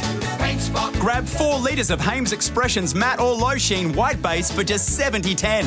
Paint Spot. 10 litres is only $152.90. Save $17. Or 15 litres is $187.10. A saving of $20.80. But only at Paint Spot and only until May 31. Details at paintspot.com.au. Paint Spot. Double dip bonus on Smeg Classic range now at Harvey Norman. Spend $3,000 or more on selected Smeg cooking appliances and dishwashers. Get up to $1,000 cash back. Plus, double dip your bonus with up to $1,000 in FBOSS gift cards. Plus, bonus local delivery. Double dip on Smeg Classic cooking, microwave ovens and dishwashers for up to $2,000 in bonus value plus bonus delivery. Cash back via redemption. Delivery within 25 k's of store. Conditions apply. Double dip bonus on Smeg Classic range only at Harvey Norman. Hey guys, look, I'm sorry to do this to you, but I'm leaving the flat. You're like family to me, and if I could stay here longer, believe me, I would, man. I know it's sudden, but I cannot miss my bus. Hate saying goodbye to your radio? Download Radio app on your phone and take your favourite station anywhere. Radio app. Free from the App Store and Google Play. There are always unbeatable prices at Dan Murphy's. Pick up a case of crisp, refreshing Heineken Lager for just $42.90. Shop online at danmurphys.com.au and choose on-demand delivery to receive your order in under 2 hours. Enjoy responsibly. Ends Thursday, May 9. A breakthrough in big double-storey living. Choose a huge new 4-bedroom double-storey Metricon home for just $270,900. But hurry, special sale price on the Bentley 34 with your choice of Aspire, Chateau or Contemporary facade is limited to the first 30 buyers only. Yes, under $271,000. And backed by Metricon's lifetime structural guarantee. First 30 buyers only. That's more home for less. That's freedom by Metricon. Conditions apply. Exclude site costs. Melbourne Metro New Estates Build Region. CBDU 52967. Back the Runner and Races 1 to 4 at Morphettville and Flemington this Saturday, and if it places second or third, get up to $50 back in bonus bets. Download the Neds app today. Neds, it's time to bet. Fixed win bets only. T's and C's apply. Visit the website for details. Gamble responsibly. Got a coffee craving? Head to McCafe for smooth, delicious, barista-made coffee. Made with care and craft, it's yours to enjoy anytime, day or night. We're 24/7 people. McCafe. We're coffee people. Selected restaurants only. On 1116 SEN, the award-winning Crunch Time. What the H is a deal on a Honda? Search Honda offers to find out about our great deals. Head to Subway and try the new hot grilled paninis. So we've done one half of the Powercore Country Festival. Celebrate Country Victoria at the MCG. Let's head into the Bombers camp with Essendon coach John Worsfold. John, welcome to Crunch Time. Thanks very much, Jared. Just as we did with Chris, what's the relevance of the corresponding game to you last year, which was such a powerful performance? Yeah, well, for us last year, we were coming off a pretty tough 2 or 3 weeks from recollection. And I think we lost Danaher going into the country game last year, and maybe even Hurley. And I think 2 young players made their debuts in Dylan Clark and Jordan Ridley. So, yeah, it was an important day for us for a lot of reasons, but we obviously had a good win. So, that was a game that sort of righted us out of a period where we may have started to have some doubts. And out of Anzac Day, I think you won more plaudits than lost on the day. Is how did you come away and review that, and how do you think it sets you up for the next little period? Yeah, well, it doesn't really set us up for anything other than, we came out of that with no 4 points in the ladder, so that hurts. But overall, we know Collingwood are a very good team, and we were wrapped with the way we matched up with them and the way we took the game on. And after a slow start, which teams are seeing Collingwood jump out of the gun really, really quickly. But overall, like every game, some of your wins, you still say there's areas we've got to get better. And in that game, that was a close game, but we lost. There's still areas we want to keep working on, but there was a lot of good stuff out of it. John, Bob here. I want to ask you about Adam Saad, who seems to have the gift of destabilising opposition teams, and he plays with a sort of chaotic sort of style that looks unpredictable to us. With coaching him, what instructions do you give him, or do you just kind of give him sort of free rein to make it up as he goes? Well, yeah, pretty much it's let him back himself in, go with his gut feel. He is one of those players, if you put constraints on him and give him too many rules, you're really going to lose what's exciting about him. But certainly when he first came to the club, he's got the ability to run one way and kick the ball the other way, whether it's the outside of the boot or it's inside his boot. He's one of those players that our guys are reading him pretty well now, which is great because that means you can just catch the opposition wrong-footed for a fraction of a second. But yeah, really it's been us learning about him and, asking him, this is more early last year, what are you thinking when you're doing this, why are you doing that? Sort of relaying that to the group so everyone understands the way he plays and what we're going to get from him. But certainly don't, while it's a strength and while we see it as a weapon, we're certainly not going to hold him back from that. What about up the other end, John, with Big Joe Danaher, and he's 2 games back in? How's his health been? Is he got the confidence back and in his body? Can you tell enough after 2 weeks? Well, you can tell that he's got the confidence. Yeah, he's pulling up well, and he obviously feels like he's moving well. We had a great discussion prior to him coming into the Good Friday game where he was going to play in the VFL. But he was confident that he was ready for AFL footy and that he could have played in the Good Friday game, which ended up proving correct. So, yeah, he has been confident with the work he'd done that he was ready to go. So it's more than, can he jump and take his grabs? Has he got that power to do the things that, for his size, not many players that big can do? And, I think he's shown that he's still got all that there, that explosiveness, and his hands are good. He's kicking the ball over distance, as we've seen. And he still enjoys a little stint in the ruck during the quarter. G'day, Wooshterm here. Hey, I suppose it's the art of coaching selection, isn't it? You can see players doing that on the coaching on the training track, but to select them for the game after such a long out and expect them to come out and do it under real heat, that's the art of selecting. Yeah, it is. There's so many small factors that you consider that you want to take into account. So, there was we played hooker out of no footy pre-season. Yeah.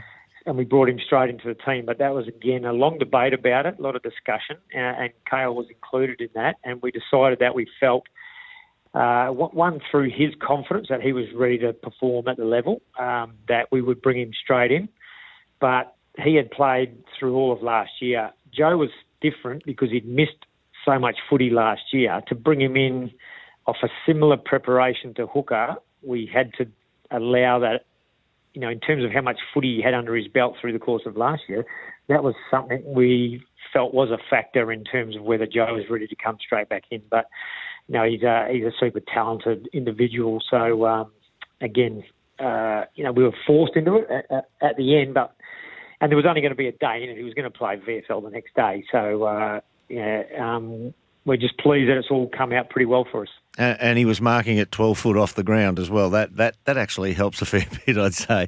Hey, It does, absolutely. In the terms of in-box coaching, and you go through your what-ifs, we had the privilege of speaking to Chris Scott before and posed the question to him about Saad and McKenna. When they're streaming out of Essendon's back line is when Essendon probably looks their sharpest and most potent. They still have to make that catch-cry word at the moment, connect with the others downfield and the forward line to kick a score, but they are doing the damage out of the back line. What if Geelong are able to subdue and lock away those two by the way they choke the corridor, choke those two for a run? What do you do then if the ball goes Geelong's direction first? Yeah, that's a good question, Derm. It's the overall package of the game. You're looking at, and we talked, a slightly different example, but we played, I'm sure it was Brisbane, and we jumped them and we were 4 goals up early in the game. But Hayden Skipworth said to me, Lachie Neale's had 10 possessions and we're at the 20-minute mark of the first quarter, just letting you know. And I said, game's going our way. That's not an issue, obviously. We're our midfielder winning the ball, we're going forward. Neale's having a solid individual impact, but it's not impacting the game at all. Yeah. So you let that go. If we're going, well, it's an arm wrestle and it's a tight, tough game, and, we're not out there to try and blow teams away. We're out there to be in front when the final siren goes. So we have to weigh up, can we win this game even if it's by a goal? And it's say, similar to Anzac Day, if that was 10 goals apiece, then we'll keep going with it because we're holding the opposition up and we're limiting their scoring. They're holding us up. It's just a tight, tough game, and we think we can still match teams playing that style of footy. If those boys get off the leash and get going, then they can break lines and put a lot of pressure on the opposition down the ground. So, yeah, we're conscious that we like that to happen, but we don't go out of our way to try and force it. Did you feel Dylan Shield would have as marked effect on your team as he's actually shown? Well, all indications in our research on him was that super diligent, professional young man, driven to get the best out of himself, but also driven to be, a strong contributor to your group off the field as well. So, yeah, we were hoping that's what he would bring, and he certainly lived up to that. In terms of his footy, we certainly knew his best footy is line breaking and exciting, and would fit in with the blend of mids that we had. So, yeah, absolutely, he has really added to the blend of the midfield group that we wanted, and he's been playing really solid footy. So, he's ticked every box for us so far. John, good luck tomorrow. Thanks for joining us on Crunch Time. Thanks very much, guys. John Worsfold. So the Powercore Country Festival, Sunday, May the 5th, tomorrow at the MCG. Tickets at tickettech.com.au. What happens in that game? Yeah, I think the Bombers are going pretty good, but I think Geelong, you've got to go with the Cats. They're pretty stable at the moment. Yeah. Pretty hard to go against the Cats, Jared. I think they'll get them. So you think Melbourne are going to rebound. What about the Giants and St Kilda? Giants should. Their out's concerned. Ditto. Good call, Derm. But then so does St Kilda's number one, Jack Stephen, concern. Terrific. Well done. Dermot Brereton, Bob Murphy. This has been Crunch Time, round 7. Know what the H you're getting. Search Ask Honda and try the new hot grilled paninis at Subway. G'day, Mike Hussey here. Get on board Australia's best fantasy cricket game, KFC Supercoach BBL. It's fun, free and easy to play. Play today at supercoach.com.au. T's and C's apply. New South Wales authorisation number TP/01005.